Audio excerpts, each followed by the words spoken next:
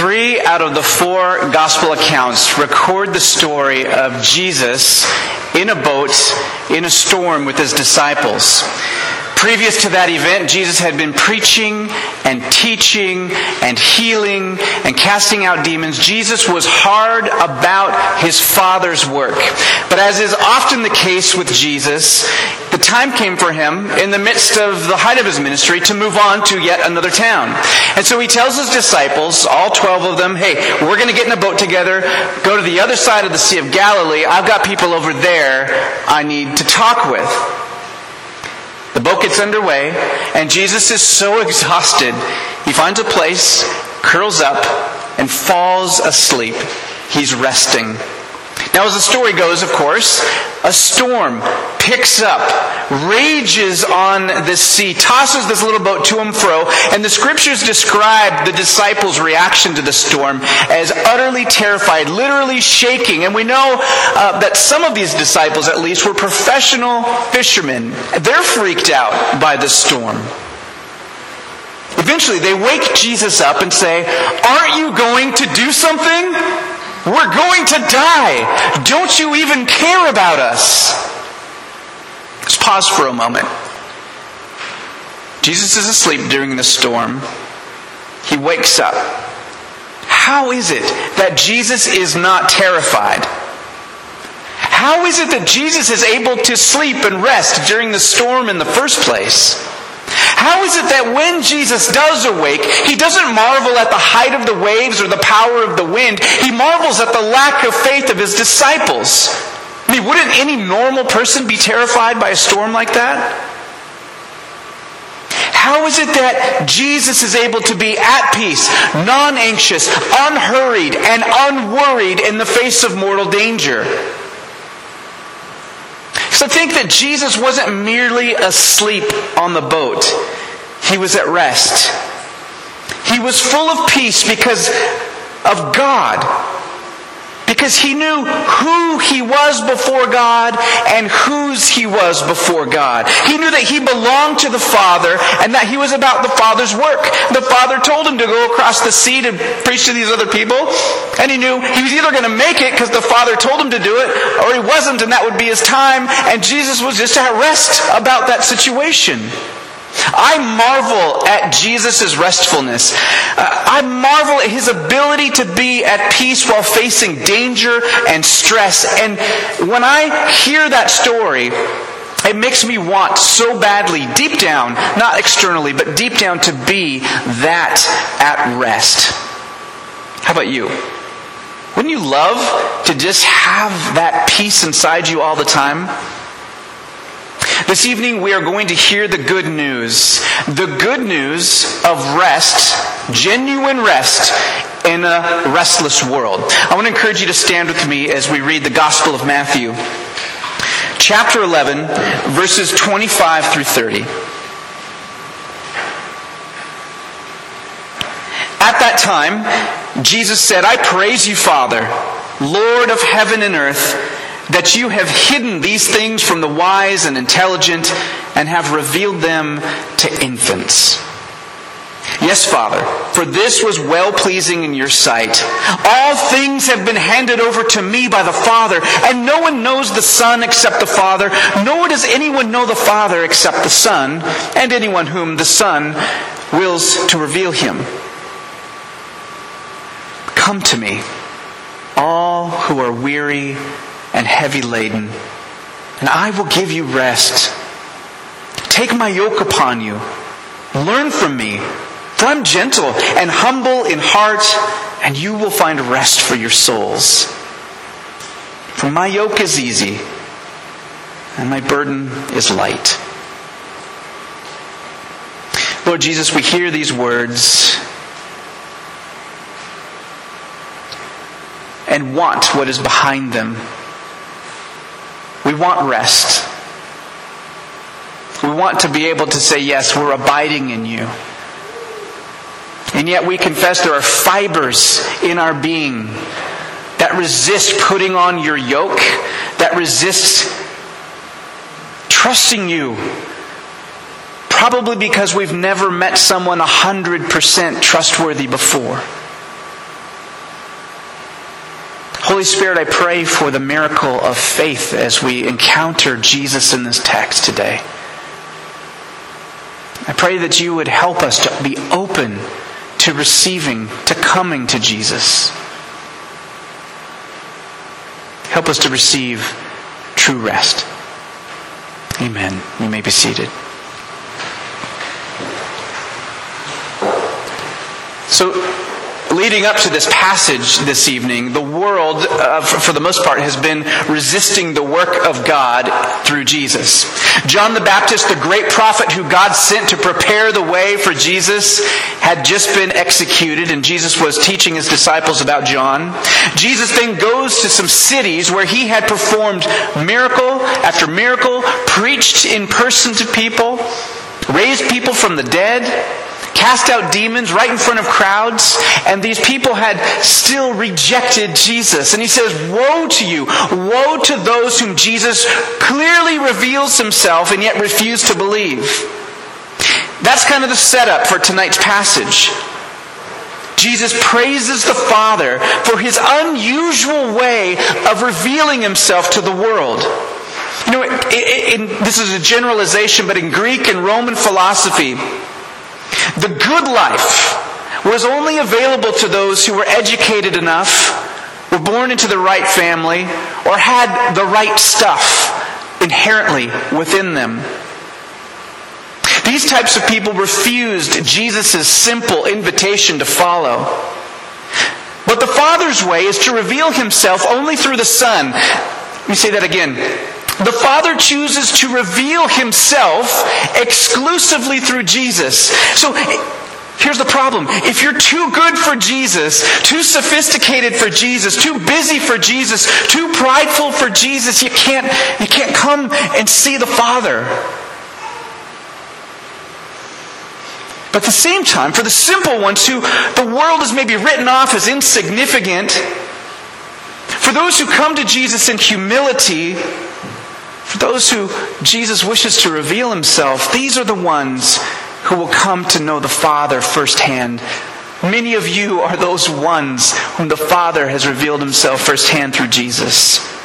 They're the ones who will find rest in a restless world through Jesus. This past winter, I was feeling overextended, a little burnt out. And I think a lot of us feel overextended and a little burnt out a lot of the time. Don't we? Ebbs and flows, ebbs and flows. Anyway, this last winter, I learned that a mentor of mine and former Regent College teacher Daryl Johnson was offering a one-day retreat on kind of refreshment and on weariness. And at that retreat, Daryl reflects heavily on this passage we're looking at tonight, Matthew 11, 25 through 30. And so I wanted to pass along some of what I have learned from that time, and it's carried me through into this season now. And I hope that you find it as good news as I have been finding it good news. So the first thing I want to point out, as Jesus says, come. That's the first thing he says is come. It's one of Jesus' favorite commands. He says it over and over again in plenty of different contexts of plenty of different types of people. Simply come. Come follow me. Not come and find out how to get up to heaven so you can be with me. That's not the kind of God we have. We have a God who became flesh and came to us, dwelt among us, right? Not get your act together, stop sinning, and then you'll be good enough to be in my presence. Just come. Come as you are. Come broken, come desperate. In fact, the more you actually realize your brokenness and desperateness, the more open you are to me. So just come. By the way, this is the same Jesus who said, blessed are the poor in spirit, for theirs is the kingdom of heaven. The second thing is not merely come, but notice to where, to whom we're to come. Not necessarily to a church, not first and foremost. Jesus doesn't say, come to church and you will find rest. Not to an organization. He doesn't say, come to the Republican Party or the Democratic Party or the Independent Party or the Socialist Party. He doesn't say, come to a political group. He doesn't say, come to a sacred shrine. If you pilgrimage to this place, you'll have rest. He doesn't say, come to a distant world, an other otherworldly existence. He doesn't say come to a spiritual state. No nirvana at this point. Not a state of mind. No, not to a philosophy or religion. Jesus does not tell us to go anywhere. He says, come to me. Come to me. He's the one we come to. He calls us to himself. Okay? Come to me. Who's he talking about? Who's he talking about?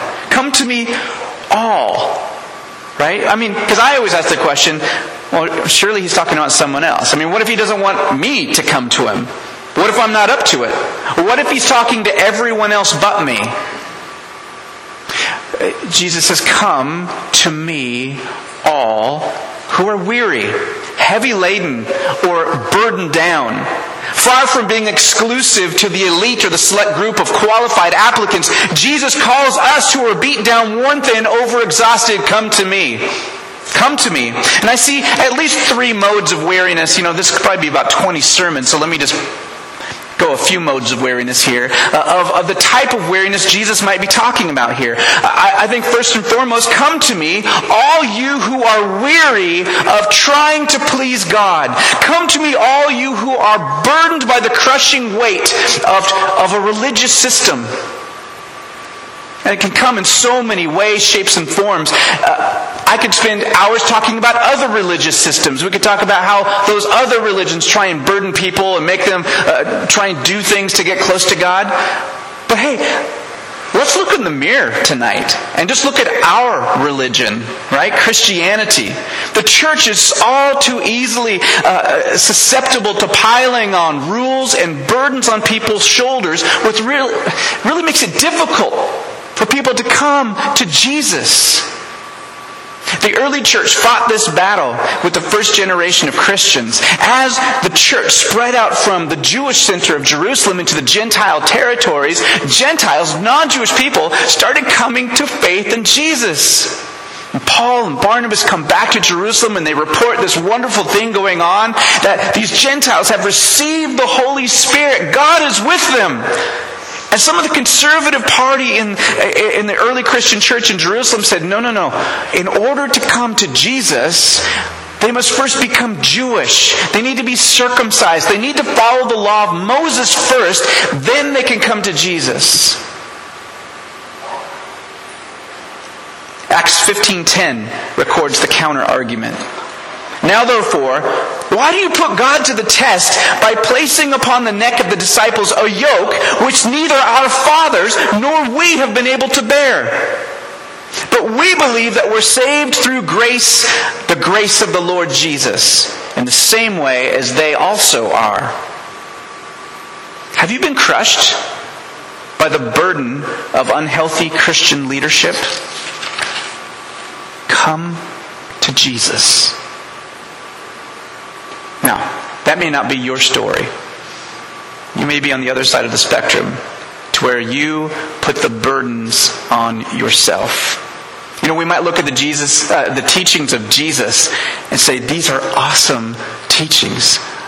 I am going to receive those teachings and try and live them out. Thank you very much, Jesus, for coming and giving us the Sermon on the Mount and other like texts, and I've got it from here.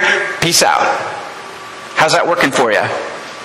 Pretty frustrating when we try and just live that life of Jesus all in our own strength. To you who are burdened, beat up by your own impossible standards, by trying to go it alone without the power of Jesus, come to me, he says.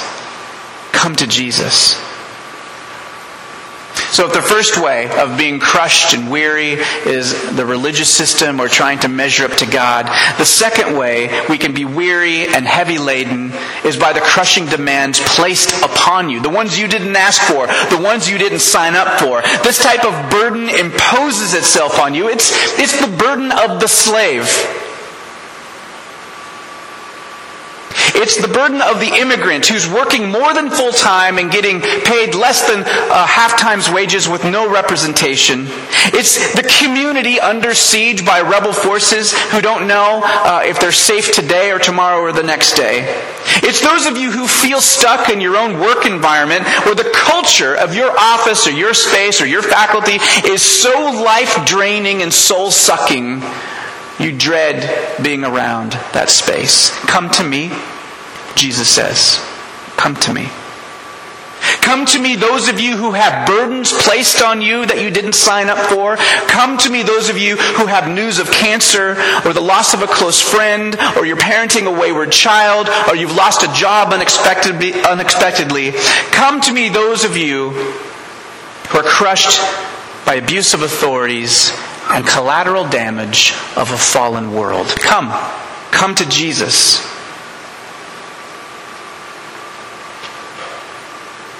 The third way I think we can become weary and heavy laden is by the daily nagging sense that life itself is moving on without you.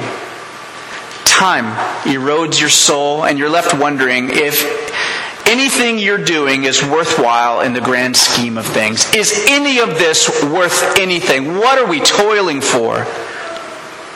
There's a famous clock in Cambridge that intrigued Corey and I when we were there last summer on sabbatical. Its official name is the Corpus Clock. Joe's going to put it up on the slide, on the thing right there. Isn't that an interesting clock? Has anyone seen this clock firsthand? Yeah, it's called the Corpus Clock, and it's located at Corpus Christi College of Cambridge University. It's created by John Taylor. John Taylor is a graduate of Corpus Christi College, and one of his big inventions is the electric tea kettle that many of you, if you've lived in a dorm room or something, have probably used over and over again. Well, that's his claim to fame. He got rich off of that, but he's also an inventor, created so many other things. The Corpus Clock was one of his creation. It cost £1 million. I think that's probably $1.5 million US. It's obviously stunning to look at. That is true 24 karat gold over stainless steel plate. But while it does catch the eye, as Corey and I learn more about this clock, it's actually quite a depressing piece. Its nickname is chronophage, which comes from two Greek words, chronos for time, and phage, which means literally, I eat. It's time eater. And you notice the locust on top with this horrendous, monstrous face. At certain times, that locust will actually move, and it's as if it is eating time. Now, to make this clock even more disturbing, it only tells the correct time once every 5 minutes. And in between those times, it has these LED lights. The center ring tells the hour, the middle ring tells the minutes, and the outer ring tells the seconds. But it goes too fast sometimes, and it goes too slow sometimes. And Taylor's intent with making this clock is to show that that's kind of like human life. Sometimes you're in a stage of life where time just feels like it's dragging on. You're suffering. And sometimes it feels like time is just running away from you and you don't know where the years have gone. You look and you're a completely different person than you were last year. Your kid changes. It's like, when did you become a little person? And it's just amazing. And it's kind of trying to represent that idea that when a minute is lost, it's lost. And it causes an anxiety about us.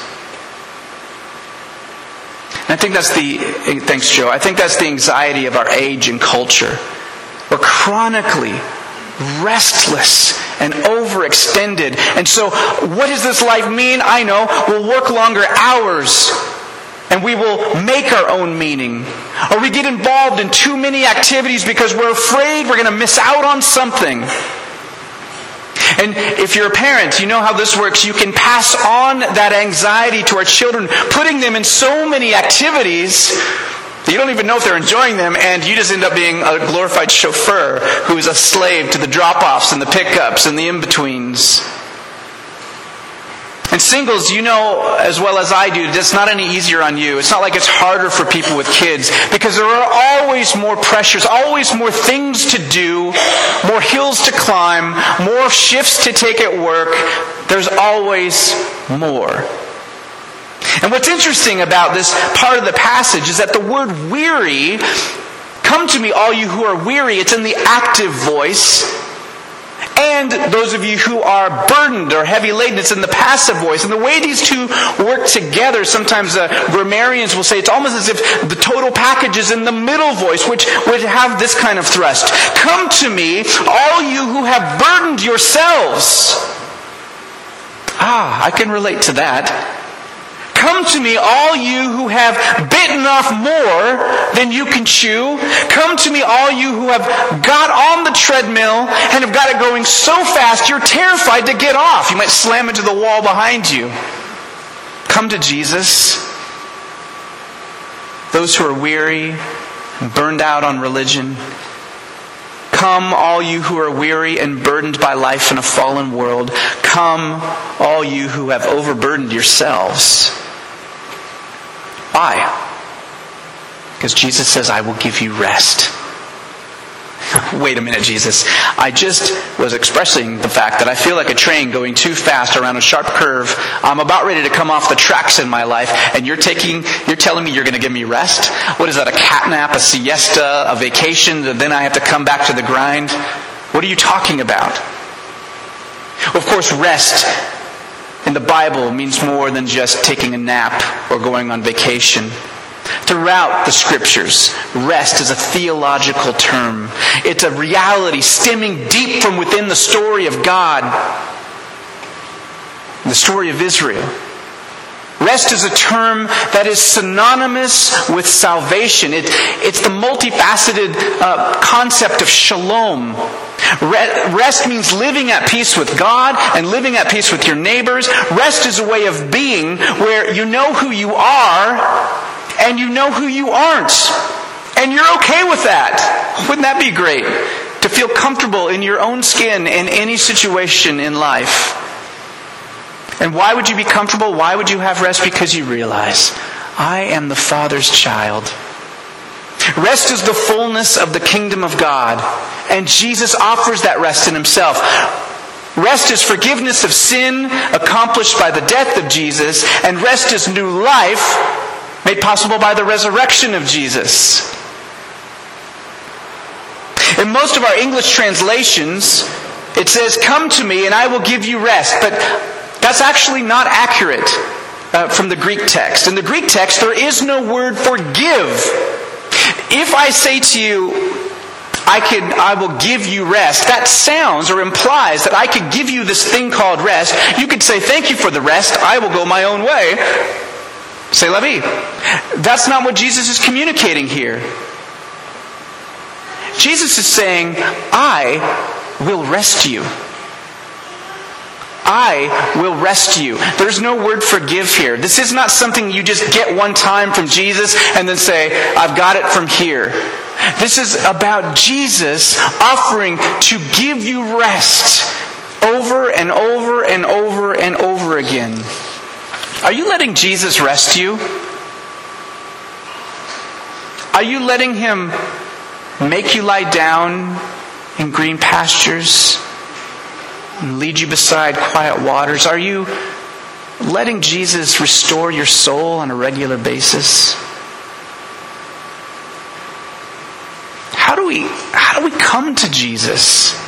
I don't see Him. How do we come to Him and experience this resting that He does for us? Well, He says we take His yoke upon Him. I know, right? We've just established the fact that many of us are borderline overextended a lot of the time. The last thing we need is a yoke on us, a wooden instrument that harnesses the power of a beast of burden. Thank you, Jesus. That really sounds what I need, right? I'd rather have a vacation, thank you very much. Not so fast. Of course, the word yoke in biblical imagery is a metaphor, and especially in first century Judaism. It was how the rabbis used to refer to the Torah or the law. Now, you ready for something really cool?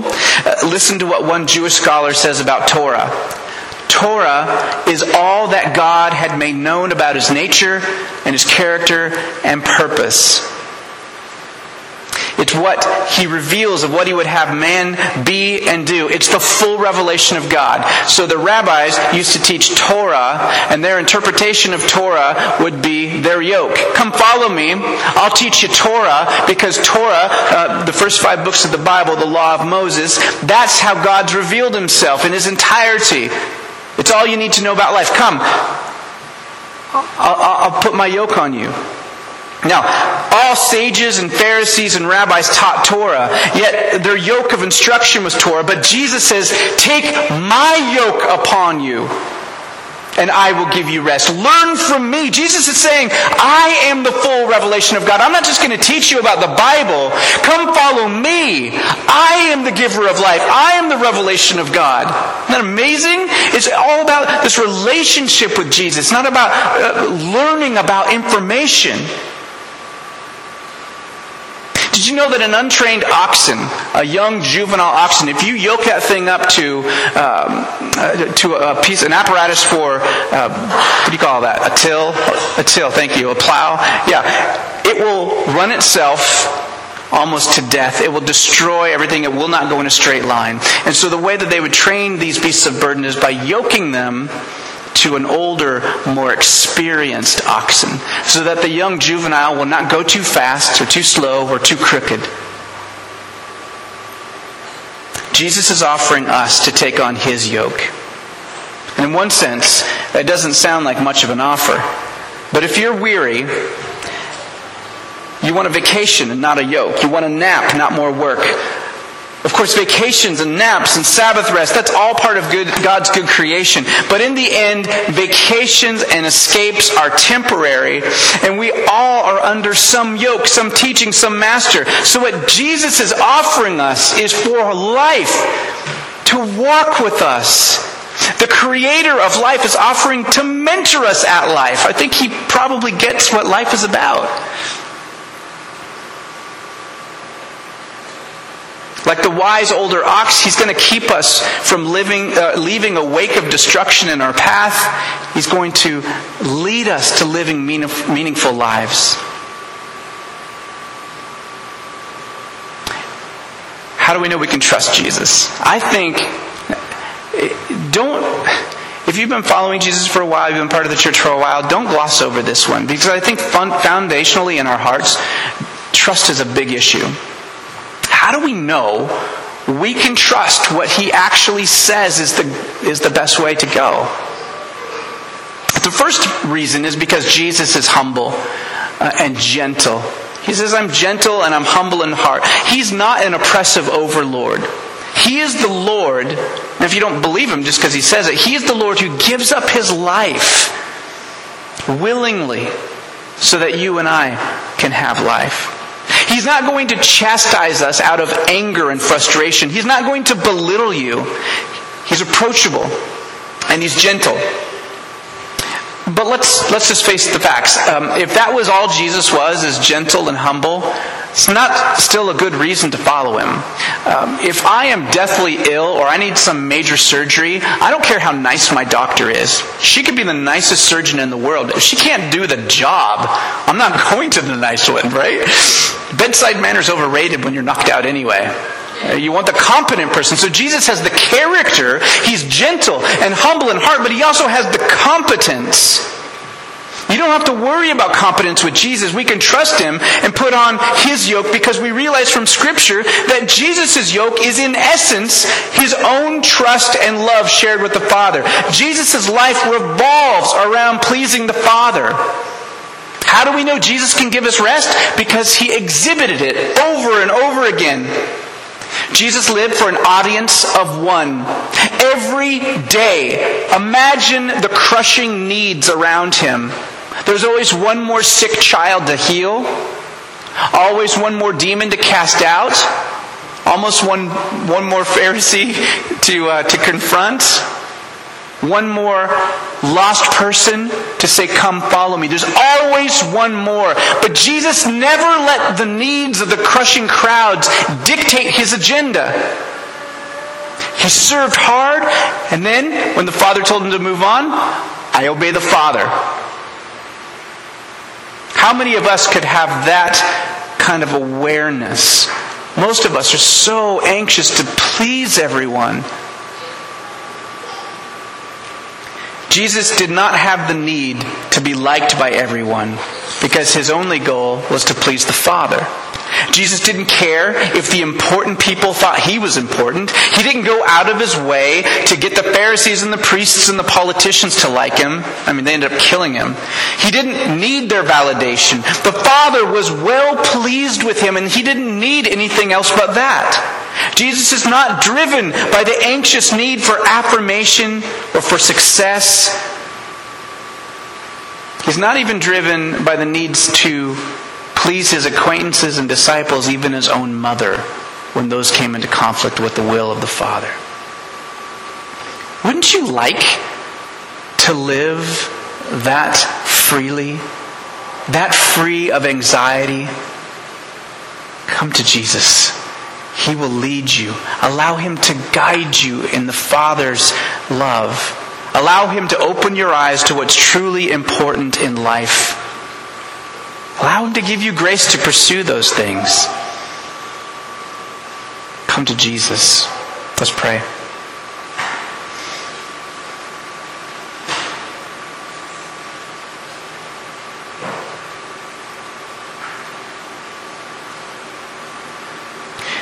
Lord Jesus, thank you for this word.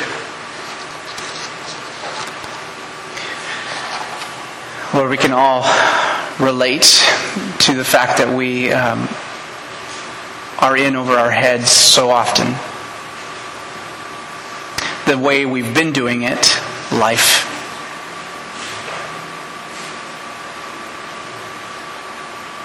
cannot be the ultimate answer. Lord, we often feel like if things keep going the way they are, we don't know how much longer we can make it.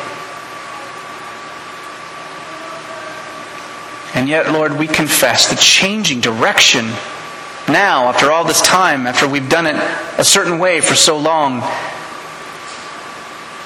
seems like more trouble than it's worth.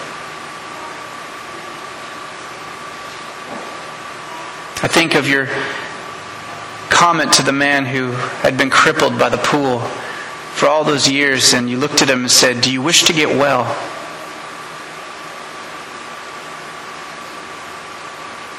Holy Spirit, soften us. Help us to have courage enough to wish to get well. Show us what it means to come to Jesus, each in our own circumstance, and our own burdens that we carry, and our own forms of weariness and heavy laden. Help us to come to you, Jesus. Help us to trust you. Help us to receive your rest. Amen.